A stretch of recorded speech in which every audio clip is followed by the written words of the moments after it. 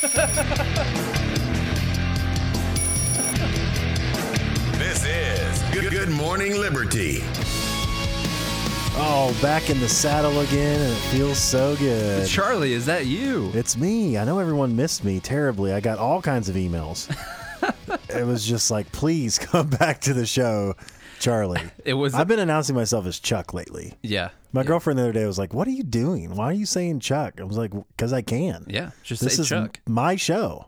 Do you want to introduce yourself as Charles? No. Yeah. Unless I become a prince one day. Prince Charles. That would be good. Yeah, it sounds pretty formal. Yeah. Like okay. a tuxedo T-shirt. Do you have any plans on becoming a prince anytime? Well, depends.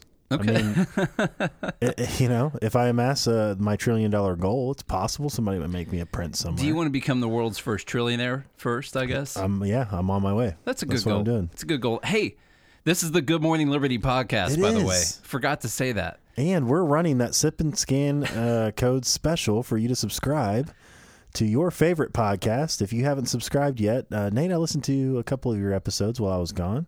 They were pretty okay. And I'm kidding. They were good. It is so hard to sit here and talk. But, as I was listening at the beginning, you were just so nice and sincere. And you were like, man, for all of you guys that have subscribed, we really appreciate it. And if you have, go leave a rating and review. If you haven't hit subscribe, do that for us. And it was very nice. And I was like, man, I should subscribe. And I was like, oh, I already am. And then, I don't know if you noticed, I get more and more upset as the episode goes on. The more all of this information piles up in my head, and I just sound like I'm lecturing my teenage daughter by that time. At the beginning, we're all happy and chipper. It's it's fun. And then we go through all of the reasons why your liberty's being taken away. I get so serious during the episodes, I know. Especially when you're not here, and that helps me. What's hilarious is that we're like, I don't know, there's probably several of you that met us in person, obviously, friends and family of the show, and then we have people that we've met at different conventions and conferences and things like that. So we're two of the most non-serious people you'll ever meet. And less than half of what we say is serious. I know. And I don't know. We're just so passionate about this whole liberty thing. Yeah.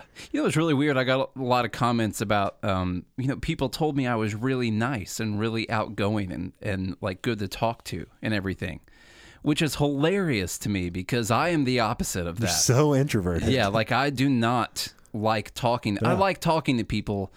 I don't mean it that way. It's just I feel really awkward and anxious when I'm talking to people. Which is strange because you're pretty good at it. You are pretty good at it. Then when the time comes and we're at a convention, it's like a switch flips and I just start talking to people like it's my whole life's dream. We gave a speech at the Young Americans for Liberty thing.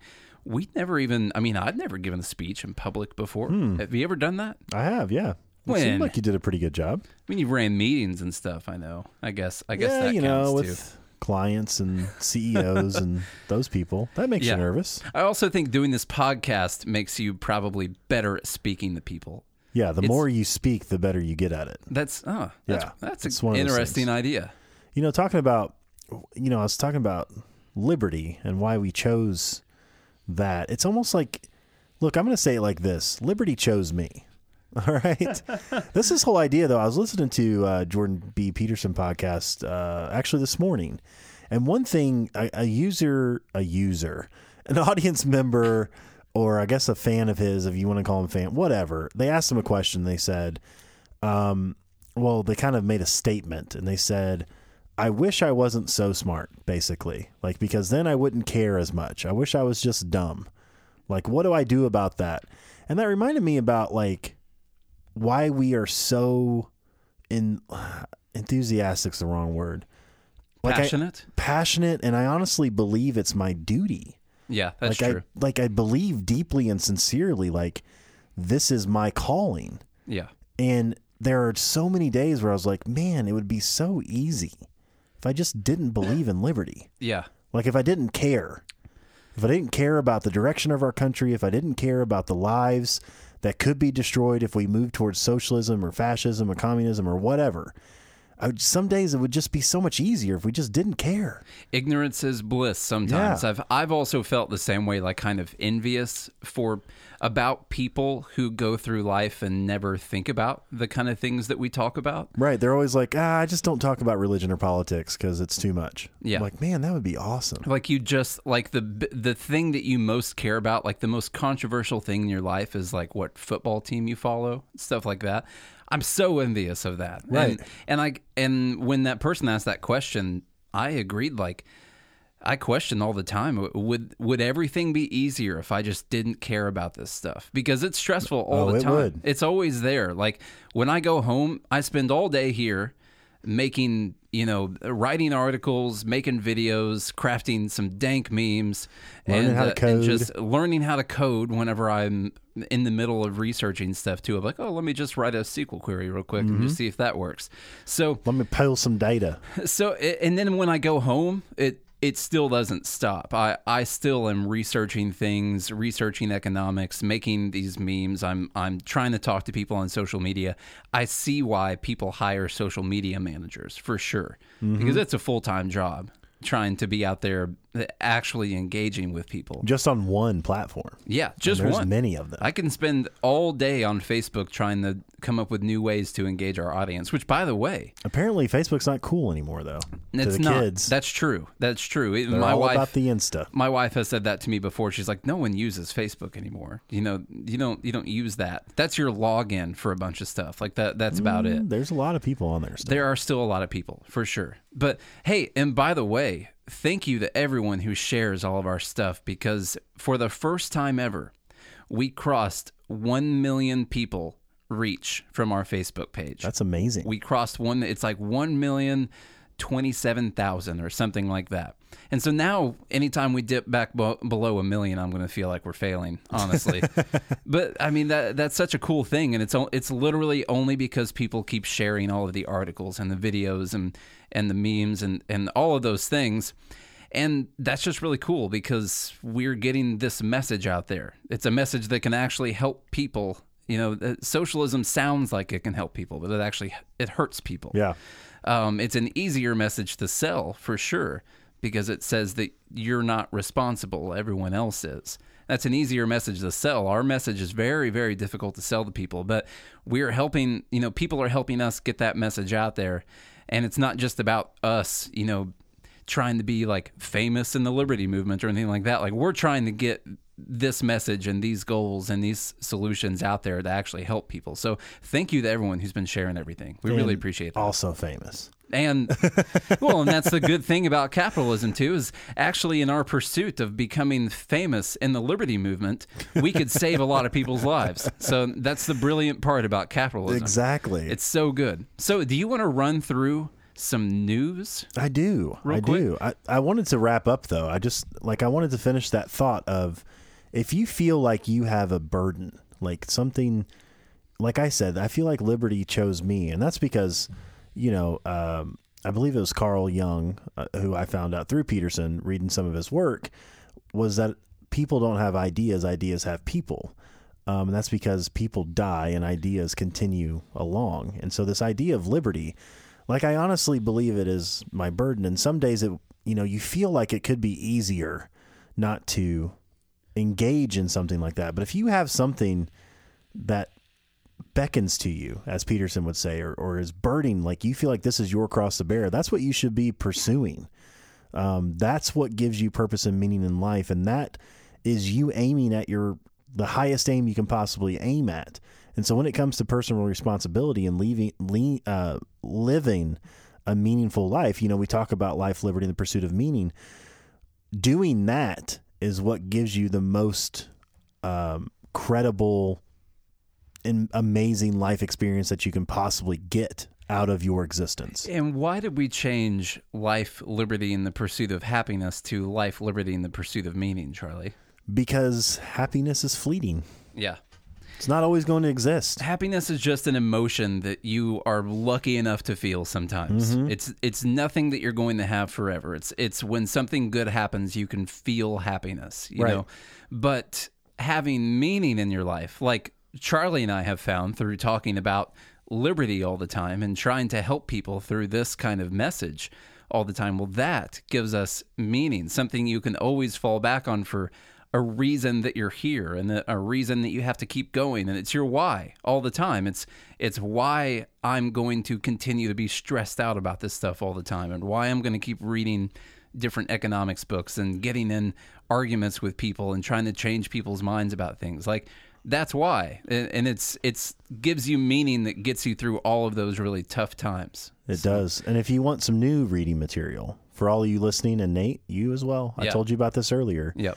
Rand Paul has a new book out called The Case Against Socialism. And so if you want to look at some, they've done some ridiculously well-researched material on, you look at some of these socialist countries currently.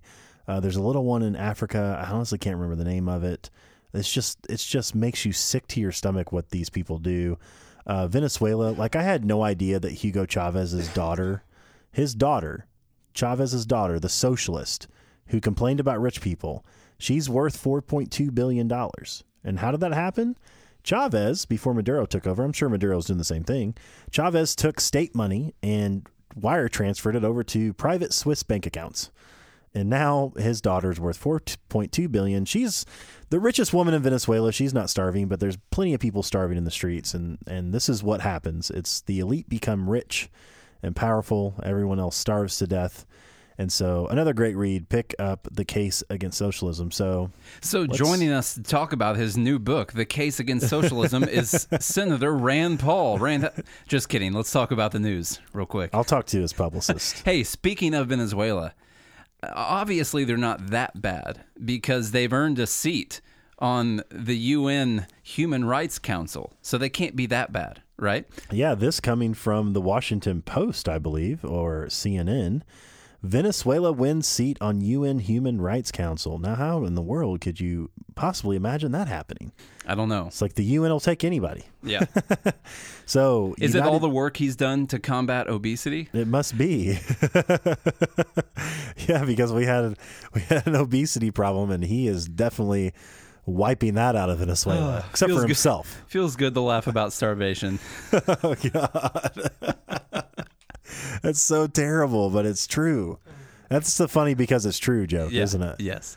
So United Nations Human Rights Council, the Human Rights Council is an intergovernmental body within the United Nations system made up of 47 states responsible for the promotion and protection of all human rights around the globe.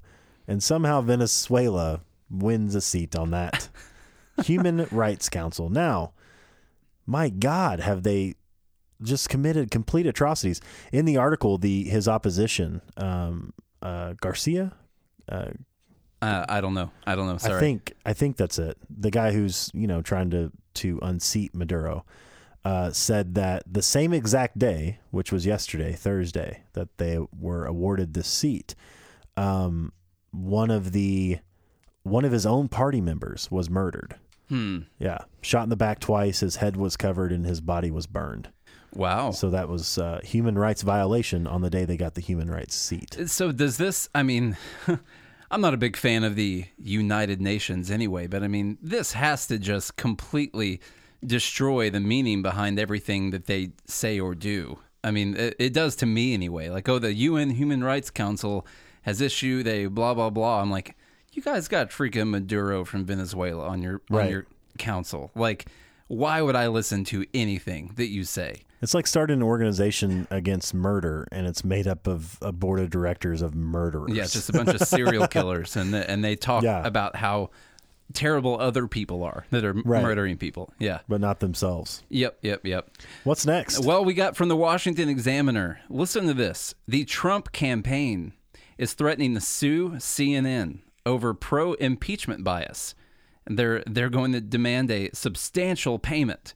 So your brother actually called and was talking about this story earlier. Oh, wow. Basically, what happened was that this is what he was talking about, where they got onto CNN's conference call basically and were listening to them come up with all the ways that they were going to try and take down Trump, and they've been exhibiting a lot of bias, obviously, and they're also allegedly purposefully throwing out a bunch of fake news, putting all kinds of fake news out there. CNN is. So he's right when he calls them fake news CNN. Yeah, which I think that can apply to most news agencies, Yeah. probably. Not us. Yeah, not us. No, we're not. This is an actual news story that Right. we're talking. This is not fake news. It's a real news story. So That's right. I don't know how I feel about this, though. Like threatening to sue a media company because of their bias against you. What's the precedent that sets? Because my assumption, and I haven't watched them in a while, but my assumption is that while Barack Obama was in office, Fox News was probably pretty biased against Obama while he was in office. Well, I mean, they're fair and balanced, they say. Yeah. I mean, to me, they are more fair and balanced than the other news agencies. They do have liberals on their programs to actually talk about things, and Right. and it's really difficult if you're a conservative or especially a libertarian to get on MSNBC or CNN or something like that. They're not very good at letting other information out there. So, but I would just worry about what precedent this would set. Like, what constitutes bias?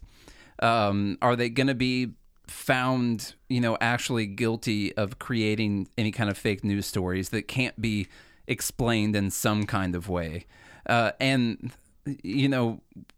what does this do for media overall and freedom of the press if you're especially biased against the person who's in office and you're just basically talking negative about them all the time? Like, what precedent does that set for them to be able to sue you? Yeah, I mean, the freedom of the press, you could absolutely have bias. Yeah. And that's been going on for since the beginning of press. Yeah. When was that? Probably the beginning of time. Yeah, probably, yeah. Maybe not the beginning of time. The beginning of consciousness. Let's say that. There's been biases in your coverage of other people, let's say, because you have your own version of reality that you're trying to portray, and you're trying to convince people to join your side of the aisle, let's say, because you want people to agree with you. Everybody wants everybody to agree with them. Like, you're the one that's always right. And so the thing about it is like, I think like slander and libel, I think those things are definitely, you can sue somebody over those. If somebody, purposefully defames your character based on false pretenses, then that for sure you can have a defamation case against that. But as far as them being biased, now I think it discredits them. I mean, massively discredits CNN as a credible news source. Yeah. But as far as Trump suing them, I mean, I think the courts are going to throw that out. Yeah. To me, I think more this is a problem for the free market to solve. Get the information out there that they legitimately are fake news, and that might actually be better for your case than suing them, which is more likely to me to shore up their base of support, more than likely. Well, that's what I was going to say. They're probably announcing that they're going to sue just to drum up the base. Yeah, probably. Just to be loud. Get the loud ones going. Yep. Okay, so this is from The Guardian. This is something that happened in an Amazon warehouse in Joliet, Illinois. Now, this is probably just because it was in Illinois. But so there's been some deaths in some of the Amazon warehouses. Now, this article is obviously crafted to make Amazon sound as terrible as possible, because the subtitle here is, Billy Foister died last month after a heart attack at work. The incident was just one in a series of recent accidents and fatalities. So they're obviously trying to get this idea across that Amazon is a really dangerous place to work. Amazon's killing people. Yeah, and so their blame on this is that this guy had a heart attack at work, and they look back on the camera footage, and he had been laying there on the floor for 20 minutes before anyone ever got to him or noticed that he was down. Mm-hmm. Now, one thing I'd have to say about that is I think unless you are around a factory like this or a warehouse like this, you really don't understand just how big they are. Like, you think about that Nissan factory that's like 5 minutes away from here. You've got to take like a golf cart to go back and forth in that place. It's massive. So I think one thing people need to have a little bit of perspective on just how big these warehouses are, and the fact that Amazon uses a lot of robots to do a lot of things. So there's not just people all over the place in the warehouse. So if you happen to fall down somewhere, it's not necessarily that someone's going to see you do that. You might be the only person in that corner, and you might be like 0.2 of a mile away from someone and still be in the warehouse. So there's a little bit of defense on that. But his family member did add in that 3 days ago, he had told his brother that he got in trouble for putting something in the wrong bin at work. He said 2 minutes after he put it in the wrong bin, someone came over and let him know that he had put it in the wrong bin. So that I don't know if they have some kind of tracking devices on the packages there in the warehouse or how that works. But I like to look at, okay, so what's the idea they're trying to get across? They're saying, oh, when he did something wrong at work, they told him in 2 minutes. And then when they saw him have a heart attack, they just decided they were going to let him lay there and die. Right. Like somebody's making a decision. That's the idea that they're trying to get across. And what really happened here was someone happened to be paying attention when he did something the other day wrong. And then someone was not watching the cameras or was not paying attention when this happened. I don't see any upside for Amazon allowing a worker to die and lay there on the floor for almost half an hour. Right. Like there's no upside. There's no reason that they would intentionally do that. So that's the idea that this article is trying to get across. Yeah. So I don't know. You just gotta. Well, that, and then Amazon has 600,000 employees. They're one of the largest employers, and so the amount of people that are going to die in the workplace is significantly higher than your mom and pop shops, just because there's more chances. Yeah, and I haven't looked at the actual numbers here, but I do know there have been 6 Amazon worker deaths in the span of between November 2018 and then to April 2019. So it was put on the National Council for Occupational Safety and Health's 2019 Dirty Dozen list for the most dangerous employers in the United States. Wow. I will have to look at some of those other employers and see how many people are dying at those places. But when you think about dangerous places to work, is the American military on that one? Probably not. Probably not. I don't know if they would count people who work on barges or who work in oil refineries and things like that. Underwater welders? Yeah. So, I mean, I don't know if Amazon warehouse worker really constitutes one of the most dangerous jobs that you can have. No, it's no basket weaving. No, not at all. It's way more advanced. Yeah, than there's that. manual labor, and things can happen. Yeah. Yes. Boxes can fall. Forklift accidents. So anyway, I guess the point of some of these headlines is just it's important to understand the overarching theme that they're trying to get in your head when they have these kind of headlines. And you have to kind of question whether or not it's actually true. Did Amazon, when the worker did something wrong, did they tell him immediately 2 minutes later, and then when the person died, they just decided to do nothing? Is that actually what happened? Right. But that's what the article is trying to say. So Sounds anyway, biased. it almost does sound biased. Maybe Amazon should sue them bigly. Yeah. You got this NBA thing? Yeah, so next, NBA legend Michael Jordan opens medical clinic for underprivileged patients in Charlotte. So that's pretty cool. It is good. You got an old NBA legend. There's not so great news about the NBA recently. Not a lot. But this one is pretty good, and it's good to mix in some good news here. Maybe this was just a marketing ploy by the NBA. Yeah. That might be what it is. So Michael Jordan donated $7 million, and he opened up a couple clinics, right? A couple medical clinics in Charlotte for the underprivileged. Yeah, so it's two different, Novant Health, which will operate the facility in West Charlotte, tweeted Thursday that Jordan had donated $7 million to help make the Michael Jordan Family Medical Clinic a reality.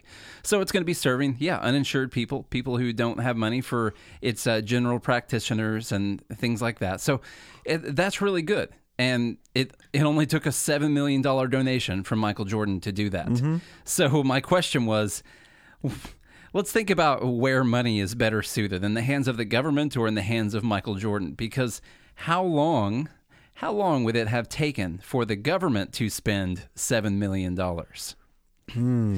53 seconds. Give or take a second. Yep. Actually, yeah, it just depends on what exactly their budget is. But that is based on a budget of $4.3 trillion. And that is down to the how much money they would spend per second. And then I divided that into the $7 million that he spent and came up with 53 seconds. So 53 seconds to spend $7 million. And what does your government do for you? Well, everybody likes to mention roads. I don't know. Jesus, police. This is a big story here. Norwegians have been told to pee in the shower to save water. Those socialists. Those socialists. You can't trust anything they say. Yeah. Oh, man. This is another good story, right? Water conservation. Water conservation. So this is good for the environment, right? You just pee in the shower. Now, Charlie, I don't know what your experience level is with peeing in the shower, but I just, I was open to listening to this as a theory, so I just want to try and calculate, how long, how long do you think it takes, when you pee? Was that about a minute, I'd say. A minute? Yeah. 30 seconds. Yeah. 30 seconds to a minute. Depends on how bad you got to go. I guess so. Yeah. There's something I've peed for a couple minutes before. So I was like, just me wanting to just kind of pick at these stories. I was like, is this actually going to save water? Because on average, you use 2.2 gallons per minute in the shower. So you might go through about over 2 gallons of water while you're peeing. And the average toilet uses about 1.5 gallons of water per flush. So what you'd have to do, just so you guys at home know, what you would have to do is multitask. You got to make sure that you're peeing and washing your body at the same time. Now, I've actually heard a lot of people do pee in the shower. Yeah, it happens. Yeah. I'm not saying that I've never peed in the shower before. But I will say, with 100% fact, I never did it to save water. No. That was never the reasoning. It was just convenience. Yeah, it was honestly efficiency for time. Right. Now, if you want to make an efficiency for time argument right here, then I'm completely behind that. How much is your time worth? Yeah. You're shaving a minute off of time that you would have spent standing in one location just doing nothing with your life.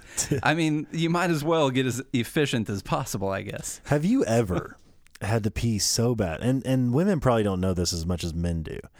But have you ever had to pee, just so bad, you just really had to go? And you walk up to a urinal and you're basically at a urinal at the same time another guy is. And you're peeing and you're going for a really long time. And you remember you had to pee the worst pee you've ever had in your life. And you get done and that other guy's still going. Yeah. And you're like, how in the world does he even hold all that? Especially me, I'm a big dude. So you would think I have a big bladder. I don't know. I haven't looked at it. It's probably bigger than average size. Yeah, you would think. And so, there's been times where I've had to go so bad, worst pee of your entire life. And literally same time as another guy. And that guy's still going. Now, I might have been guilty of this because I've had to pee and I've gone through 2 different guys went through while I was standing there peeing all the way. You're one of those. I'm that guy. Yeah. You've got an extra. I'm like Austin Powers when he wakes up bladder. from his cryo sleep, So one more story here. Oh, baby. One more story from Fox News. We got Beto O'Rourke, which if you guys don't know, he's running for president. I don't know if many people know that. He's trying. I'm pretty sure at this point he's got less than 10 people that support him for president. I'm pretty sure. I don't even know how he makes the debates anymore. That is surprising to me. He will forever be famous for almost beating Ted Cruz. I guess so. That time he almost won an election. You still lost. And then said that he was going to take all of your guns away. Yeah. So, and then said he wasn't. And then said that he was after that. So he is saying that Congress should block Trump from hosting the G7 summit at one of his hotels. Did you hear about this? That they're having the G7 summit, and they've decided to do it at one of Trump's hotels instead of Camp David. I think is where it usually takes place. Yeah. So, I was kind of back and forth on this because I read the story, and he said that they were going to do it at cost. Everything's at cost, so they're not doing it, at a profit on the rooms and the events and all that kind of stuff. So, at first, I'm like, okay. maybe it's gonna save money, because maybe after he does this at cost, it could be like way cheaper than any other place that they could go. Although I don't know what it would cost to do it at Camp David. But anyway, it could be way cheaper than a lot of other hotels they could go, because he owns the hotel and he could do it at cost when other people maybe wouldn't do it at cost. Yeah. So there's a chance it could actually save money. So at first I'm like, okay, well, this sounds, that's good. Save money. Use the fact that you have a hotel. And then I just keep thinking about it, and I can't decide where I'm at on it, because he is bringing hundreds of people, including media and all the people that come with these people. So bringing that many people to one of his resorts, I bet they're going to buy like a lot of drinks and things like that while they're there. And it probably will still end up being profitable for his corporation. Well, I mean, yeah, because you have to pay the people that work there. Yeah, so they're going to be... And but what if everybody gets a bonus? If they're doing everything at cost, then that's only accounting for paying the people that are working there and not making extra money on top of it. So I don't know. I don't know where I come down on this one. I understand what people say about it, but I mean, it's kind of a fact of politics these days that you use the office of the president to enrich yourself. I mean, that's just kind of what happens, and most of the times through book deals. And then doesn't look like Obama's struggling. If you're Joe Biden, I guess you can make your kids into millionaires too by getting them sweet jobs and everything. And actually, Trump, his net worth has decreased by 50% since he became the president. Weird. So it's not exactly like it has enriched himself or anything like that. And I don't think it's going to do a lot to help his brand either, because now half of the country is vehemently opposed to doing anything that has to do with the Trump brand. So I don't know. Still help his brand. Probably still good. Yeah. Probably still good. What's that? Any publicity is good publicity? Yeah, I guess so. So the more people you can get in front of, the better. Anyway, I mean, if you guys listening, let us know what you think about that. I'm not sure where I come down on it. Overall, if it saves money compared to somewhere else, then I think it's a good thing. So that's where I would come down. Is if it saves money, that's good. My thing is on the hierarchy of things that we should care about, this one's pretty low. Yeah. So, I mean, in my estimation, who cares? Like, by your estimation, you don't care. I'm worried about like starving people and like curing diseases and efficient energy and cheaper goods, efficient urination. Yeah, all those important things. Very efficient urination. Yeah, incontinence is not a good thing. So I guess that wraps reducing.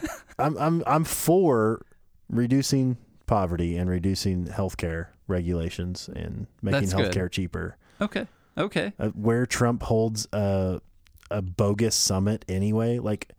What is the G7 summit? Why don't we have that conversation? Like, who cares? Let's just not have the G7 summit. Just don't bring him in. Yeah. Why are we paying for all these people to be here to begin with? I don't know.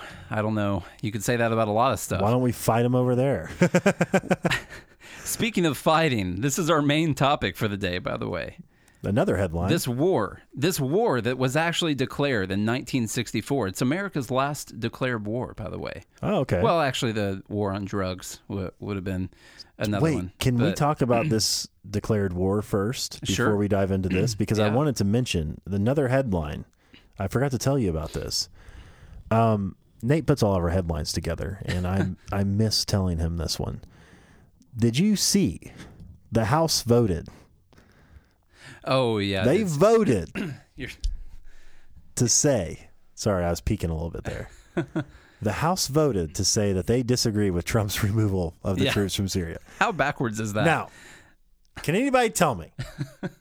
Can anyone tell me? Does the House get to vote on war? Well, they do get to vote on war. Actually, they're supposed to vote on war. Like, that's their obligation. This might be the most backwards vote on war that there's ever been, where we were engaged in a country where Congress did not approve the war itself. And then the president tried to remove the illegally placed U.S. soldiers from the country.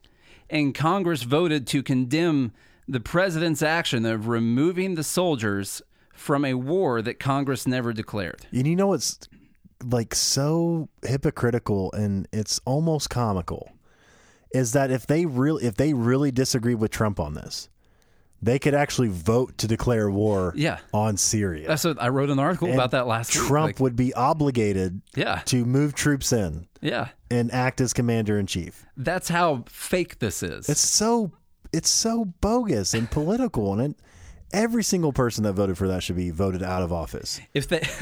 If Congress wants soldiers to go back into Syria to protect the Kurds, instead of voting against Trump's actions, they could have voted to declare war in Syria. But then they would have blood on their own hands, and they don't want that. They want to be able to use the president as a scapegoat. Yep. I mean, honestly, they're pretty smart. But what they do is illegal. It just blows my mind. And the American people are just oblivious. Yep. You know? Ignorance is bliss, man. That whole just not caring. Like, my God. We need, I'm against restricting voters. But there at least should be one question that says, do you actually care? Yeah. Maybe like a math question before the rest of your votes count. Something like that. See, now we're getting a little bit too arbitrary. Sorry. We're getting a little bit too, math is just a construct anyway. So. Yeah, and I don't want to restrict anybody from voting, but if you're going to vote, you should at least care. Yeah. That's it. There's one question, like, do you care? I don't think that's a hard line. Like, you're not going against anybody's IQ or anybody's like ethnic background. It's not racial. It's nothing. It's like, do you actually care? And if you don't vote. Yeah. You could put in there whether or not you would be a benefit of the things that you're voting for, just so you would know, Right. Just to know that. I don't know. I don't think we can put many restrictions on voting. Well, they also, what's this new thing they're doing? Some states are doing it where, is it only in the primaries, or is this in the general election too, where like you literally just vote Democrat or Republican and it votes for everybody down the party line? What's that called? That's primary. That's straight line ballot. Is that what that is? Or something like that. Something like that. Yeah. That's the most absurd thing ever. Well, here in Tennessee, when you go for the primary, they ask you which party ballot you want before you vote in the primary.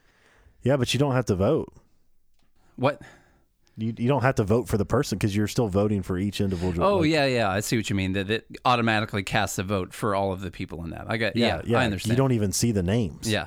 I don't know how many places do that, but that's insane. That's really crazy. Yeah, you just hit one. I mean, it's efficient, I guess, but how do you even know who you're voting for? Democrat, just Republican. Yeah.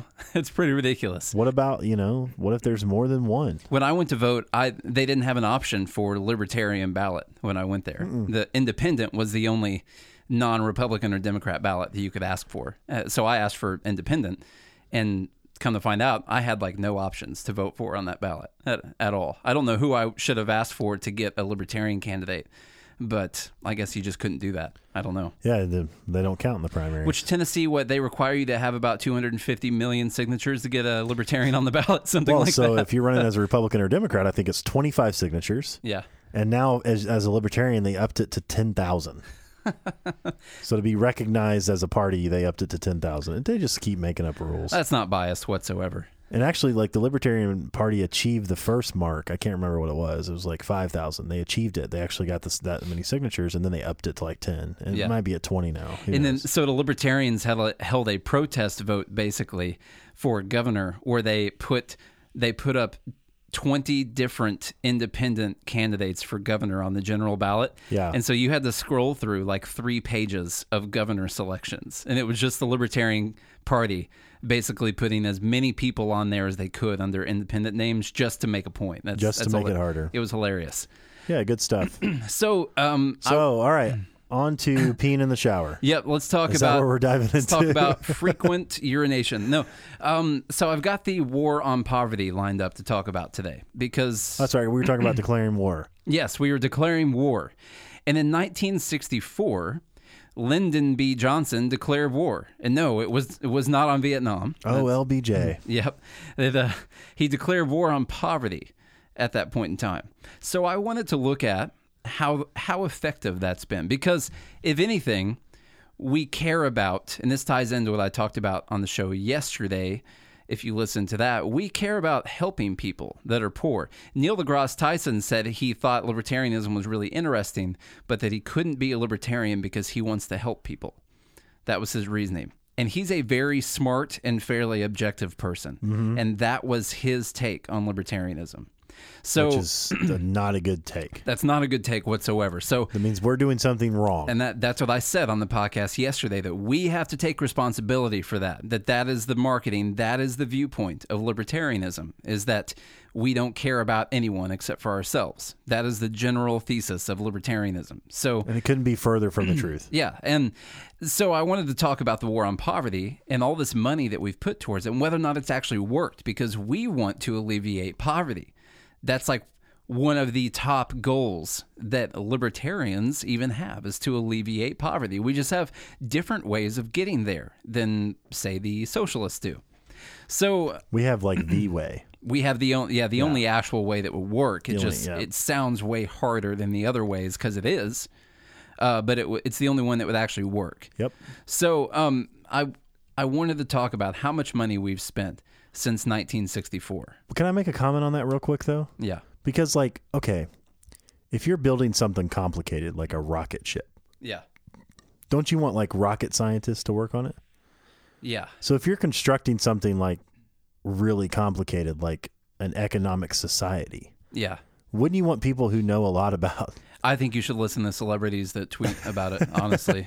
wouldn't you want to know? Actually, Thomas Sowell talks about that in Basic Economics at the beginning, that it's weird, you're not just going to throw out your opinion on science. Like, you're not going to be like, oh, well, I think this about this scientific principle. No one's going to do that. Right. You don't know anything about science, therefore, you're not going to tweet your personal opinion about scientific facts or anything. But he said it's weird with economics, that people who don't understand economics or how complicated it is whatsoever just feel that they can just comment on economics all the time. It's like, well, not only like how complicated society as a whole is. I mean, it's just like to get people to cooperate. One thing I like, Peterson talks about again, I know I've mentioned him a lot on this show, but it's like, it's actually amazing that all of us can cooperate the way that we do. We're not just killing each other, because that was, human history for the longest time. It's animal history for the longest time.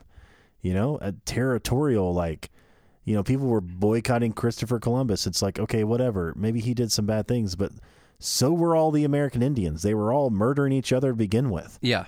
Like everybody, we were so territorial, and it's amazing we can live in this giant country, and for the most part, we're in relative peace. Like, that's actually a miracle that's happened. Yeah. But it's very complicated how all of that's intertwined, and you would just think, like, what Milton Friedman made a comment the other day about, doctor treating you for cancer. Like, if there's something going wrong, wouldn't you go to someone who actually knows what they're doing? Yeah, because he was talking about poverty and basically ideas on welfare, and someone yells out in the crowd, well, have you ever been poor?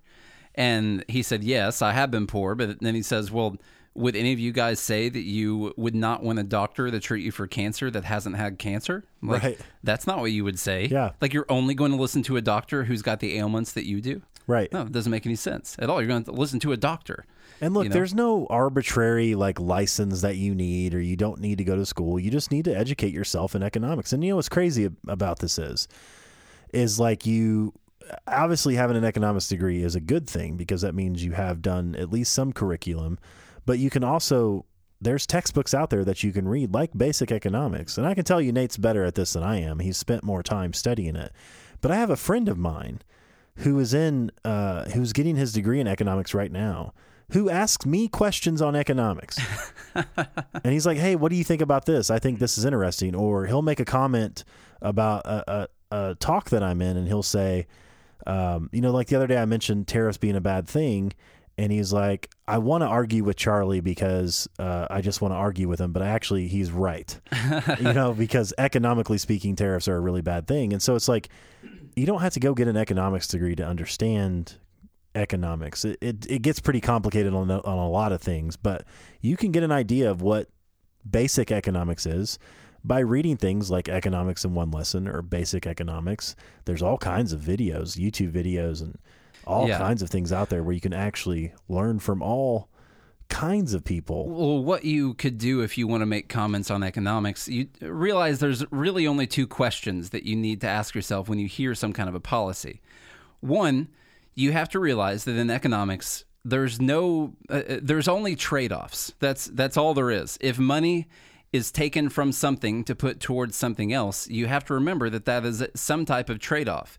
If people's time and resources are spent cutting down trees and using them to make pencils, the trade-off is that wood didn't go to making houses. There's always a trade-off in economics. So you have to ask yourself, what trade-off is this making? If we're going to do this, then what trade-off is that? What is the other alternative use for that resource? So that's the one thing you got to ask. And then the second... Well, I want to clarify that real quick, though, because I think some people could take it as, oh, there's only a certain amount of wealth, and if the rich people hoard it, then you can't create your own. Yeah.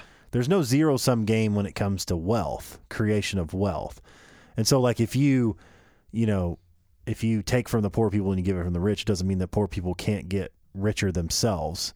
I just wanted to draw that, that's comparison. True. That's because good. the allocation of scarce resources, it has nothing to do with wealth at all. The other thing you need to ask, and this is kind of the most important thing you can ask to formulate an opinion on an economic some type of economic proposal, is what incentive does this create? Economics, you have to just think about incentives all the time. And so when you see some kind of proposal, you have to say, well, what incentives does this create in the market? And are those incentives, when acted out, going to be better or worse than what is currently happening? That's why we love the free market and capitalism so much, is because when you allow people to seek their own value and the profit off of their own labor and their own value, the incentive that creates is that you have to produce value for other people. That's the incentive in free market capitalism. So you always have to ask what the incentive is going to be. If you make a law saying that you can't deny home loans to poor people and that you're going to cover the bank's losses if it goes terribly, what incentive does that create? The incentive that it creates is for the bankers to loan out as much money as dangerously as possible and to do all kinds of terrible things with it, because you told them that you were going to cover their risk if they did lose money, and that it was going to be illegal for them to redline certain districts and not give home loans in those districts. What incentive did you create? Well, that incentive created the housing bubble. So you have to always ask yourself, what incentive is being created by this policy? And look more than surface level, because as Nate mentioned, the first part of that is like, okay, so you want to help, poor people get loans, or people with bad credit scores get loans, and you can't redlight the district. So your initial incentive is to help poor people. But what are what else can happen? Yeah. Like, because that policy is instituted, what else could happen?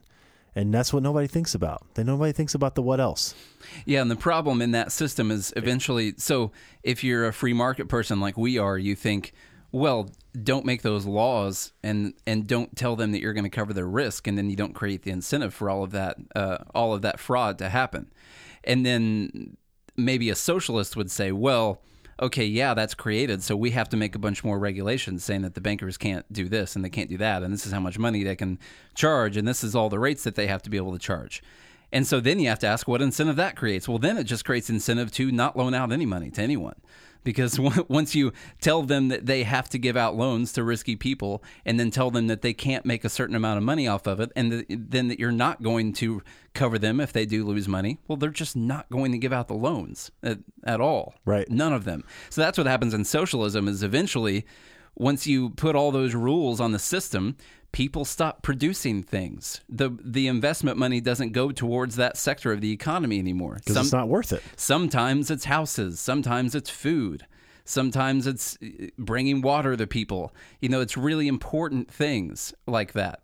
So you have to ask yourself, what incentive structures are your system setting up? And free market capitalism is the best one, because the ultimate incentive it sets up is for you to help others and to provide value to others. And it's a system so complicated that you can't have a few people centrally planning everything. No, It fails every time. But this is also the argument that we make against the minimum wage. It's like, okay, the initial intent is to help poor people make more money. But then, like, what if a poor person making $7.50 an hour right now, what if they don't get a job? Like, what if they lose their job? Yeah. Is them making $0 worse? Yeah, the ultimate minimum wage is always zero. Exactly, because, like, what if the company can't afford to pay that person $15 an hour? They can afford to pay him $7.50, and at least they have a job right now where they can actually increase their skills and move up. Whereas if they can't afford, like, if nobody can find a job, well, then you're at zero. Yeah. So those are the negative consequences that never get talked about. It's only what the initial intention is. When you make that law, here's what you're saying. You're going to employ someone, and it's either going to be at $15 an hour or zero. Those are the two options that Right. you're setting up. And so you have to ask yourself, in this market, if you're at McDonald's and you're selling things super cheap, well, are more people going to gravitate towards the zero or towards the $15 an hour? Which one's going to happen? And it's not obviously better that having a lot of people make no money is better than having a lot of people make $7 or $8 an hour. Right. So, and I'm not arguing that people should make really low amounts of money per hour, but if that is if that is the value of your labor, of the product of your labor, if you work somewhere that sells things for very, very cheap to people, that might actually be the value that you're producing. And maybe you can gain skills and learn different things that can help you continue to move up. I did not realize that Doug McMillon, the CEO of Walmart, started working at Walmart when he was 16 years old as a stalker. Really? He's been at Walmart his entire life. He worked his way up from minimum wage at something like, it was like $4 or $5 an hour at that time at Walmart, to being the CEO of the company. Wow. I did not know that until I was doing some research on a meme I was making last night about CEO pay. And even like most of the McDonald's execs I know all started at McDonald's as like burger flippers or whatever, and they worked their way up through the company. It's like the opportunity is there. And are you going to take advantage of it? Well, one of the main guys of McDonald's, I can't remember his name now, but his original job was on the grill at McDonald's when McDonald's first started, and he ended up like running the company several years later. Yeah. So it's I don't know. You just have to be open to the free market solving these problems, because it is the best mechanism for solving these problems, as we're about to tell you. Yeah. Right now. So the War on Poverty, 1964.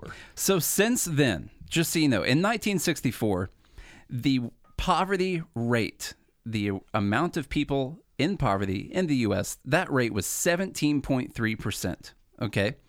So today, that rate is at 12.3%. So some people could make the argument that we have reduced poverty, but we have to look at what cost. That's a really important question. And the time. And how much time did it take? Which also is cost. Yeah, it is. So since 1964, we've spent about $27 trillion fighting poverty through different welfare programs, Medicaid, food stamps. Over 10 years or? That is over 55 years. We've spent $27 trillion. $27 trillion. Yeah. So when I think about a number like that, the immediate thing I go to is, my God, that's $27 trillion that was taken out of the productive economy, the productive side of the economy, and just given to the consumer side of the economy, which some people might think is a good thing because those people, need money to spend on things, I guess, and they think that can grow an economy. But what we've seen is that the poverty rate has really been unchanged. And I know it dropped from 17.3% to 12.3%, and that's since 1964, by the way. But one really important thing to realize is while in 1964, the rate was in fact 17.3%, the poverty rate was already falling by a very rapid rate before the War on Poverty came in. So you could look at the 10 years after the War on Poverty, the poverty rate went from 17.3% down to 12.5%. So that's good. A lot of people who are proponents of the war on poverty, of all the welfare spending, they're like, hey, look, we reduced poverty from 17.3% down to 12.5%. That's a drop of 27%. That's the difference, 27% difference between those two numbers. I know there's a lot of numbers. It can kind of get confusing, but I did write an article on our website if you guys want to look at that. So that's a drop of 27% in those two numbers after 10 years. So everyone's like, oh, wow, look, this war on poverty, this is obviously working. We need to keep spending more money on this. That way we can keep helping people. So what you have to look at is, what was the poverty rate doing in the 10 years prior to 1964? Because they can jump in 1964 and take credit for it all they want to. So from 1954 to 1964, It must have been going up because there was no war. That's why they had to start the war, was because it was obviously going up, right? Yeah. So they had to institute this war and stop the poverty rate from going up. No, what actually happened in the 10 years before the war on poverty was that the rate dropped from 26% of the population in poverty down to that 17.3%. So that's an actual percentage drop of 33%. That's a 33% decline in the rate of poverty in the 10 years before the war on poverty started. A 33% drop. So you're saying it was going down before the war started? It was going down not just before it started, it was going down at a faster rate before it started. Wow. And the rate actually slowed in the 10 years after they started the war on poverty. And then it hit a bottom, and it's been kind of inching its way back up since then. It's been going up and down, 15%, down to 12, 15, 17, down to 12 since then. But we spent $27 trillion fighting poverty.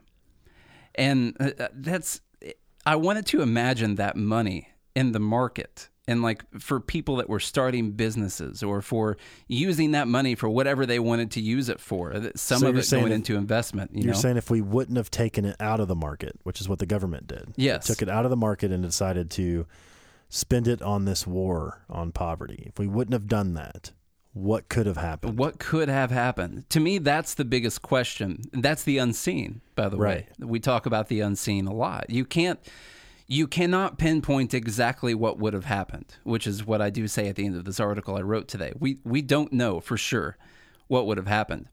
But I can tell you what that money could have done. I can tell you a few things that it could have done. So I pinpointed 5 things that $27 trillion could have done. And so for the first couple, I imagined, what if we were taking that 27%, or that 27 trillion, sorry. What if we were drawing that out over that whole time and we were just putting it into a savings account? And now the government just had this $27 trillion savings account that they had to blow it in 2019, this year. So I was just kind of imagining like what you could do with that amount of money, because trillions are really big, by the way. So the first thing I pinpointed was you could actually buy Apple Inc., the whole company. You could buy them 27 times because they're valued at roughly $1 trillion. Now, it took them from 1976 to last year to be worth $1 trillion. But now you could swoop in with that money and buy them up. Not only could you do that, you could buy them up, buy Amazon up, and then buy them all over again, a bunch more times after that. So first off, it's important to realize just how much money that is and what that could have done. But then I wanted to contrast that with how much money did Steve Jobs and Steve Wozniak spend to start Apple computers at that time in 1976. So I had to read up on that today. Between the two of them, they came up with $1,300. That's what they had to start that. That's a lot of money. Steve Jobs sold his car, and Steve Wozniak sold his calculator. So, wow, what kind of calculator did he have back then? I don't know. It must have been a really good one. Yeah, Texas Instruments probably. So it probably was. A TI. So they sold a calculator and a car, which I can't believe his calculator sold for $500. Wow. I remember, graphing calculators and stuff, those used to be really expensive. Yeah, when you had to get them in school, yeah. But I don't know. Required. I don't know if that's the kind of calculator Steve Wozniak had or not. But anyway, they came up with $1,300, and then they built their concept. And then they got a loan for $250,000 after they built their kind of concept computer. So that's $251,300. So I wanted to imagine what we could have done if it cost $251,000 to start Apple. Well, then what could we have done if we spent the amount of money that was spent fighting poverty that year on starting companies like Apple? Well, adjusted for inflation, which I had to do this after I talked to you the number earlier, Charlie, but you could have actually started 176 different computer companies because they spent $200 billion fighting poverty that year. So you could have started 176 Apple computers in 1976. Companies. Yeah. Apple companies. Apple computers, like plural, like as in that's the name of the company. But Gotcha. It was at that time. But so anyway, that's what you could have done. Now they employ a lot of people. They've got a lot of value. They've added a lot of value in our lives. So I was just thinking, what would our technology look like today if you imagine the things that Steve Jobs and Apple innovated and brought into the market? What would it look like today if that money spent on poverty had actually been spent starting 176 more computer companies at that time? I'm not saying that's what they should have done, but that's just something to imagine. That's what could have been done with that money. Yeah, I think everyone would probably have a job. Okay, so that's how many Apples we could have started. Now we need to talk about Amazon. Number 2, with our $27 trillion. We could have bought Amazon 27 times, obviously, if we just had that money sitting in an account, if the government had been storing up that wealth to do something with it. That's what we could do. So then I had to look into how Amazon started. And started by Jeff Bezos in his garage in 1994. So he took out loans for $140,000 to start Amazon. And so now, obviously, they've got, we just said it earlier, they've got over 600,000 employees, a lot of people working for them, and they're worth $1 trillion. So since he spent that $140,000 starting Amazon, I wanted to compare that to the amount of money that the U.S. government spent in 1994 fighting poverty. Well, in 1994, they spent $500 billion fighting poverty. So just so you know, that amount of money would be enough to start 2,305,316 Amazon.coms in 1994. Wow. Over 2 million of them. And so then... That's a lot of books going out. That's a lot of books. A lot of books. Now, obviously, I'm not saying there would have been a market for that and that many companies needed to exist or anything like that. But just think about the different things that could have been done in the productive economy with that $500 billion had it been left in the hands of the people that it was taken from. And this is one of those examples. So then I threw out, even if it was, we had over 2 million as an example. So I threw out in this article, even if it was 25 of those companies, of the 2 million, even if 25 of them survived and grew to be like Amazon is, there would be enough jobs. Our unemployment rate would be 0. There wouldn't be enough people to fill all of the jobs just from that company that they could have started with the money that they took and spent on poverty in 1994. But based on our earlier article, this would just be people dying in the warehouses. I guess so. What would our yearly warehouse death be at that point in time? A lot more now, man. But in my mind, if we would have left all that money in the productive economy, we probably would have cured death by now. So yeah. I don't think we'd have to worry about it. We would have already eliminated suffering. So after those companies, I did the research and saw that we could build a lot of apartments. How many apartments? We could build apartments for everyone. And so I looked up the average. Like everyone? Everyone. Let me tell you about this. In the United States. In the United States, yeah, sorry. Probably in Canada too, now that I look at the numbers here. So the average cost of construction per apartment unit ranges from about $60,000 per unit to $80,000 per unit. So to be safe, I calculated this number at $90,000 per unit.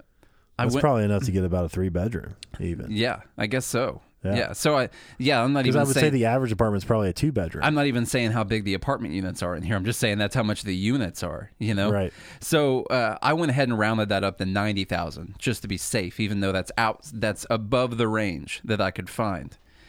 So anyway, if we had that $27 trillion in our bank account, well, we could today decide that we're going to build 300 million apartment units.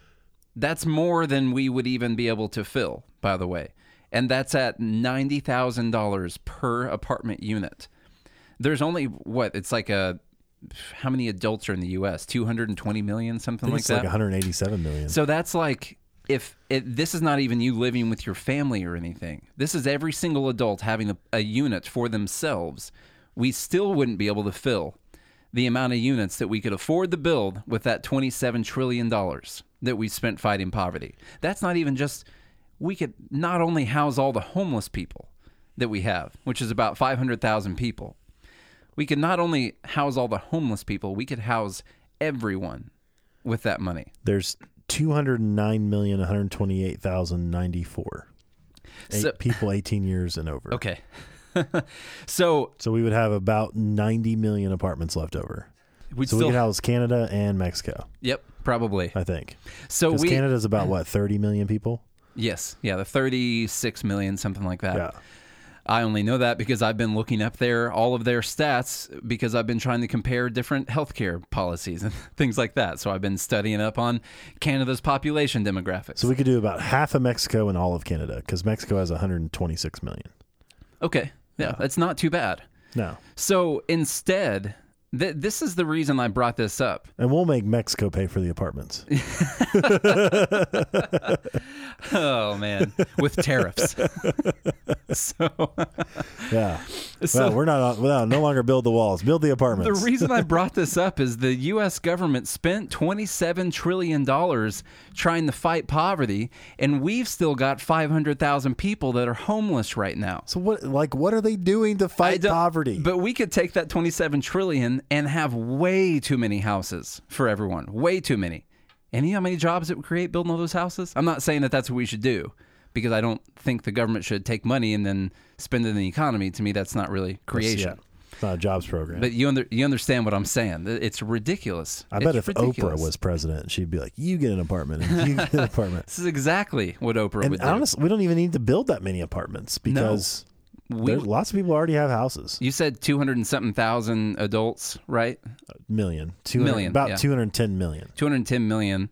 I mean, a lot of them live with each other because they're families or they're married. Right. I mean, we don't even need that many. We could spend that money on other things, as if kind of like what I'm about to talk about here. Yeah. Like what? Facebook is the next thing. We could buy Facebook, which is valued at $540 billion. With our $27 trillion account, we could buy Facebook 54 times over. We could give them 54 times value on their company, which would be a pretty good valuation. So in 2004, Mark Zuckerberg and Eduardo Saverin, Dustin Moskovitz, and Chris Hughes started Facebook with $19,000, which famously was depicted in the movie Social Network. It was all given by, what's his name, Eduardo Saverin. So they started the company. Well, and the Wozniakis. Or what were their names? No, the Winklevoss. The Winklevoss. The Winklevi. Yeah. So yeah, just one of them. Yeah. So they took $19,000 and made Facebook. That's pretty good. That's a pretty good return on investment, by the way. I'd say. Yeah. 500 billion. Pretty good return on investment. So, and Facebook's got about 7,000 employees. So that $19,000 in 2004, well, the U.S. government spent $750 billion fighting poverty in 2004. $750 billion that they took out of the economy and spent on fighting poverty. Well, what they could have done was start 31,250,000 different social networking companies with that money. That's a lot of social networking companies. That is. So obviously there's not a market for that, but just so you know the size and scope of that money that they took and put towards fighting poverty. So I even pinpointed, Facebook's got 7,000 employees. even if 90% of those companies failed, all those ones that they started with all that money, even if 90% of those companies failed, that would still be enough jobs for every single person in the U.S., not counting every other business that's in the U.S. Just if only 10% of those companies survive, that would be a job for every single person. That's a lot of dough. And, what do we talk about? What people in poverty need is a job. They need a way, because money is a representation of the value that you've provided in society. I'm sorry to say that. Some people don't like that. It can hurt your feelings. I get that. It's a representation of the monetary value that you've created in society. Mm-hmm. So this doesn't work out well for people who work in very heavily regulated markets or for people who work for the government, like school teachers and police officers. You're not paid based on the value that you're creating in society. You're paid based off a government chart that says how much you're supposed to be paid.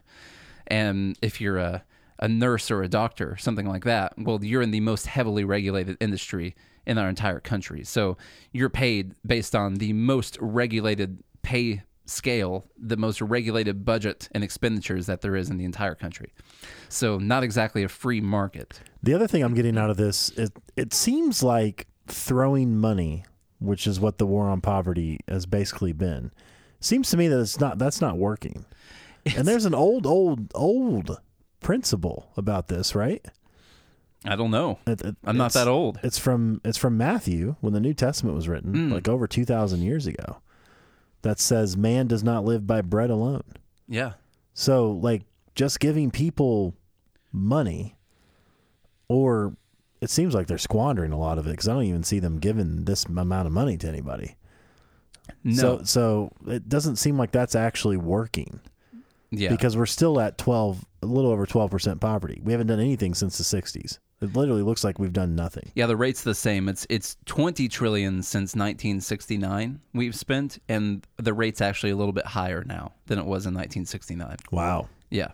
So you have to ask yourself, like, are we actually fixing the problem? Like we decided on a solution. That solution has played out for over 50 years now. Is it working? And who's asking that? Like, why are we not asking that question? Is this war actually working? And if it's not, what do we do to fix it? Yeah, I'm against all wars, honestly. Yeah. All of them.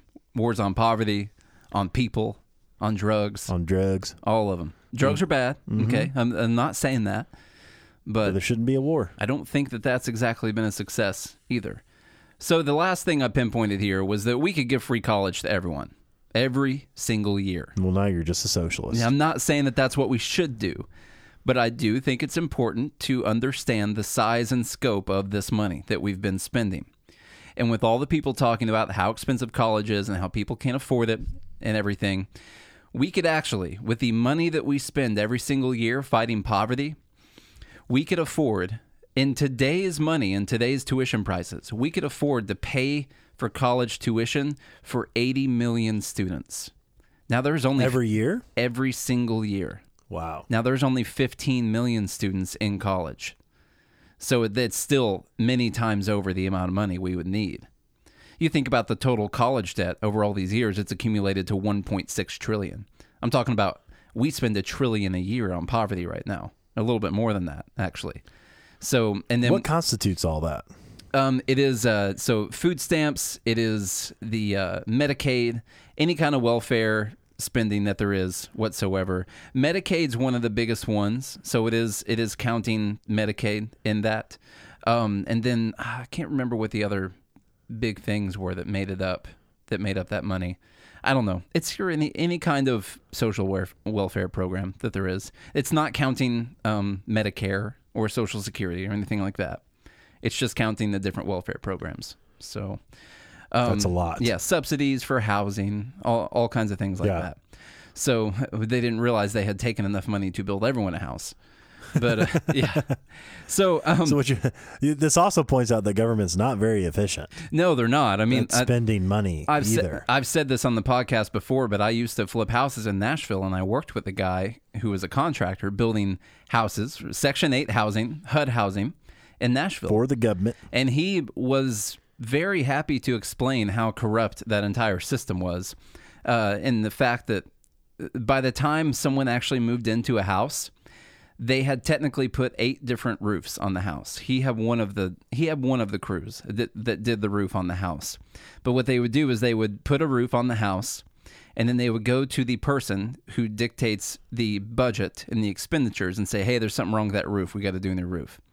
And so some money would go under the table there to from the contracting company that wanted to give it to the person who made that decision to put another roof on the house. And then they would just keep ripping off the roof and putting on a new roof to the point that some of the houses would get upwards of 8 roofs put on them before they were ever moved into. That's a solid house, though. It is. I bet. It is. I don't know if they were running some kind of a roofing training program off of that. I think that would have been a good use of the money. I mean, I bet it can. Maybe. I bet it can withstand hurricane force winds. No. Yeah. So that I bet they used Mighty Men to put it on. They probably did. So the reason I just wanted to go through those is, like Charlie said, I mean, we've been throwing money at this problem for 55 years now, and it hasn't worked. It just clearly is not working. And if your goal is to help poor people and to get people out of poverty, then we need to stop acting like the only option is to tax money from people and throw it at the problem. It doesn't solve the problem. It does not. And in fact, like I pinpointed with all of these different free market things that could have happened, I think a strong case can be made that we would have done a much better job alleviating poverty had that money been left in the hands of the people it was taken from.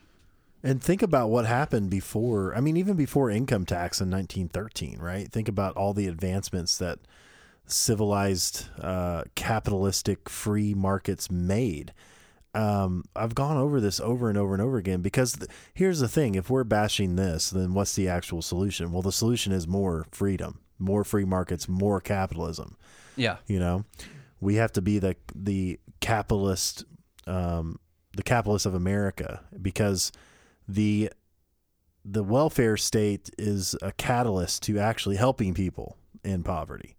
Yeah. So we have to assert and debunk a lot of these myths that, you know, throwing cash at a problem fixes it. Look at the education system. More money does not equal better education. And we spend the second most per student in the entire world. Yeah. And we're ranked around 25th in everything. Yeah. So just throwing money doesn't actually work. What actually works, because people need more than just money anyway to live a meaningful life. You have to have purpose and other things to actually go through life. And look at people that even have all the money in the world that still commit suicide. So life is more than just, you know, being above poverty. You have to have something more than that to actually move ahead in the world, let's say. But it's like, if you look at the abysmal state that all of humanity was in until about, you know, the late 1800s, when the Industrial Revolution started, when free markets and ideas and things were able to be produced and then consumed. I mean, look at where we live today. It's unbelievable. It's like the poorest people among us are so rich. It's insane. Well, it's insane. We're even rich. I mean, by the poverty standards in 1964, by those standards, technically we have no one in poverty right now, unless they just literally can't afford food. Like, if you have a smartphone, I don't care if it's an iPhone or Samsung, it doesn't matter. If you have a smartphone, you are not poor. Yeah. I tweeted that earlier. Like, public service announcement, if you have a smartphone, you're not poor. True. You're not. You have a freaking handheld computer that sends signal to space. You're not poor. It's one of my favorite things I ever heard from Tom Woods, actually, was he was talking about the natural state, kind of what you're saying. The natural state of humanity is poverty. It's depravity. That is the natural state of a human being, is living in the woods or in a hut somewhere, trying to have shelter, trying to kill your food that day. That's the natural state of humanity for most of all of our existence. So he said the question is, it's not why do we have people in poverty today? It's how the heck do we have so many people who aren't in poverty today? Right. That's the real question to ask. How did we achieve that? Yeah. And so when you ask yourself, how do we achieve that? Well, then you should want to do more of that.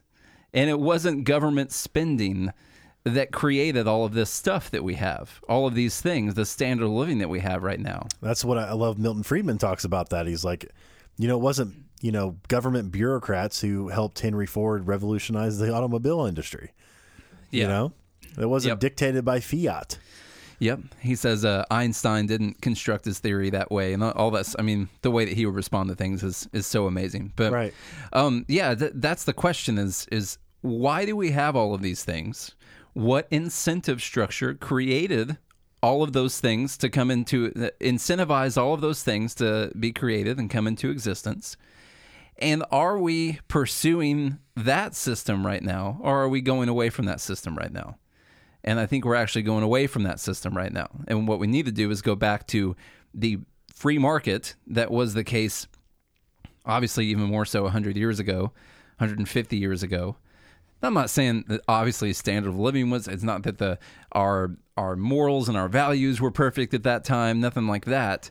But we could go back to the free market system that we had, living within the moral structure that we have today, and it would actually be, my imagination when I think about what the world would look like if the government stopped stealing money from people, it looks like have you ever watched the Jetsons? Like that's what it looks like. I have some real world examples for you, by the way, in reading The Case Against Socialism.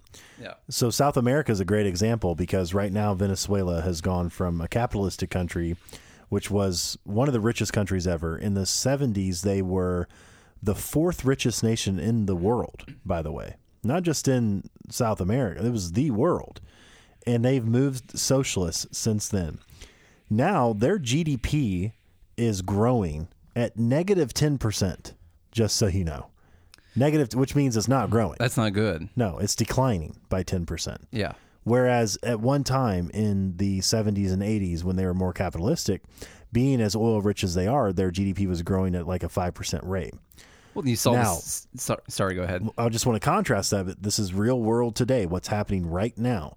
Chile, another country in South America, for instance, was pretty socialist back in the 50s, 60s, 70s.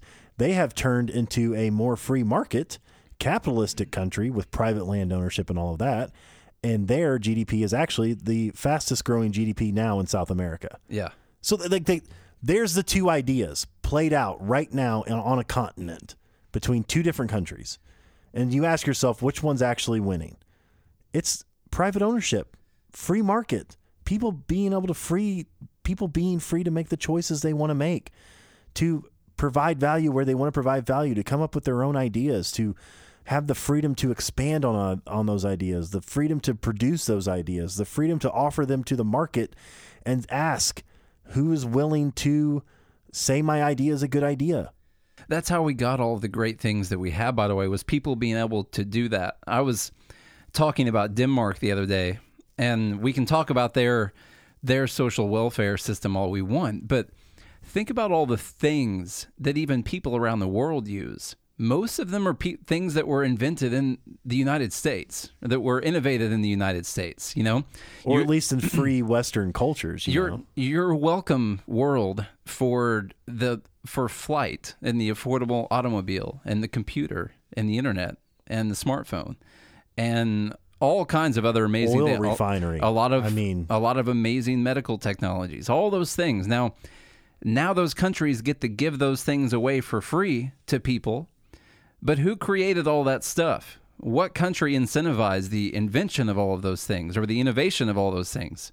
It was America that did that because people were able to keep the product and the fruit of their labor, so people would take chances on things and take risks on things and try to invent new things because maybe they wanted to be rich or maybe they wanted to help people. It doesn't matter. The end result is what matters. And you have to ask yourself, what Danish invention can you just not go a day without? Which one is it? What's your Swedish invention that you can't go without? Cheese Danishes are pretty good, man. Yeah. You ever had a cheese Danish? Other than the cheese Danish, what is the best Danish invention that you cannot go a day without? Existentialism. Yeah, so that's really sorry. That's from France. That's really that's from a movie. France. But, yeah. So that's the question you have to ask, and don't just pay attention. Everyone wants to pay attention to all the greed and terrible natures of some of the people that come up in capitalism, and sure that exists, but what is also the result for everyone in that system? The result for everyone has been at the level of poverty. The people who are in poverty enjoy a standard of living that even Rockefeller couldn't afford when he was alive and he was the richest person in the world. You've got air conditioning. Rockefeller could not afford air conditioning in 1900. He couldn't. He could not have paid money for air conditioning. So you have luxuries that even the richest people in the world didn't have at that point in time. And we have to ask ourselves, how did that happen? Pay attention to the good parts of that, and how can we make those good parts continue to happen? I pulled this question about what country has contributed the most inventions or innovations or anything like that. It's kind of hard to quantify, but the best answer on here is historically, it is believed by experts that well over 50% of the world's most important inventions have been British. So still a Western culture, free market, English common law. The English common law is what we derive the Constitution off of. But then there's a difference in that. Let me say. And then it says with the United States contributing about half of that number, and Japan is a distant third. The United States contributed half of Britain's 50%? Yeah, Britain's over 50%. Okay. And the United States has contributed about half of that. So 25 to 30%. The one thing I would say is, I mentioned the automobile. And when I say the automobile, I always say the affordable automobile, because the car was invented, I believe, in Germany like 25 years before Ford was making the Model T. But the problem was it was so expensive. They didn't have any way to make it to where people could afford to buy it. They didn't have the technology. But Henry Ford did not invent the automobile. He revolutionized the automobile industry by creating a way to make cars cheaper so he could make more money. And his incentive was to make more money. But how did he make more money? He made money by making cars cheaper so everyone could afford to buy them. Yeah, and that's one thing he mentions in the article. He's like, think about inventions that were later perfected. For instance, the television, which started in the UK, but has been proved over the decades by many, many innovations, many, if not most, of which originated in the United States. Yeah. So the improvement of the lot of man comes from, you don't see, tell me what North Korea has invented for the world or made better. What communist state or socialist state where the people are not free, what is made better? There's nothing, literally nothing. Yeah. Even the nuclear bomb was invented in the United States. You're welcome, world. Yeah. You're welcome for our destruction. All right. So we can wrap it up. We're at an hour and a half right now. Good. I don't know if you guys noticed, but we had to stop several times throughout that recording because you guys ever get that tickle in the back of your throat and it's so dry and you just have to keep coughing and clearing your throat and it never goes away. And eventually you just can't, your eyes are watering because you're trying to talk and not have to cough a bunch. Well, it eventually went away. It did go, yeah. It did go away eventually because I chugged the can of Coke and got that Coke Zero, got that knocked down. But anyway, I don't know if you guys noticed at the beginning of the show, my voice sounded way different than it does right now, and it's because I was trying not to cough while I was talking the whole time. It's good that we're not live yet, but we'll be going live soon. If we were live, which is going to happen in the next month, that would have been an issue for sure. We have to go to a short commercial break. Yeah. Well, hey, go follow us on Instagram. A lot of people are doing that, happening every day. We cannot thank you guys enough if you're already doing it. We cannot chastise you enough if you're not. So go ahead and follow us on Instagram at Don't be chastised, be praised. At Good Morning Liberty. Our Twitter is blowing up. We are up 100% over the last week on Twitter. So go ahead and follow us on Twitter. Yeah. At Good AM Liberty. Look us up on Facebook, Good Morning Liberty. Thank you so much for helping us reach 1 million people through that Facebook. That is amazing. Cool. So cool. That's just because you guys are sharing all of our stuff all the time, and we cannot thank you enough. And special today, by the way, go to the merch store It's wintertime. It's becoming wintertime. It's not officially winter yet, but we've got hoodies on our store. If you're worried about being cold, I love hoodies. if you're scared about that nasty cold weather that's coming your way, then go to our merch store. Go to gmlconnect.com and use the promo code podcast to get 20% off a hoodie that says taxation is theft or shall not be infringed. Capitalism is greater than socialism. We don't have a hoodie yet that says that, Well, but you better make one. I'll make one. Yeah. I'll make one today Because before I just leave. sold it on the show. We'll take pre-orders for the Capitalism is Greater Than Socialism hoodie that's Yeah. going to be uploaded sometime today. But anyway, do all that stuff. We really would appreciate it. The last thing I want you guys to do, well, two things. I have two things for you now that I'm back. You go to BernieLies.com. Nate has done an unbelievable job revamping BernieLies.com to go against every single policy position that Bernie has, why it's wrong, all the articles that link to why everything is wrong. So go check that out, BernieLies.com.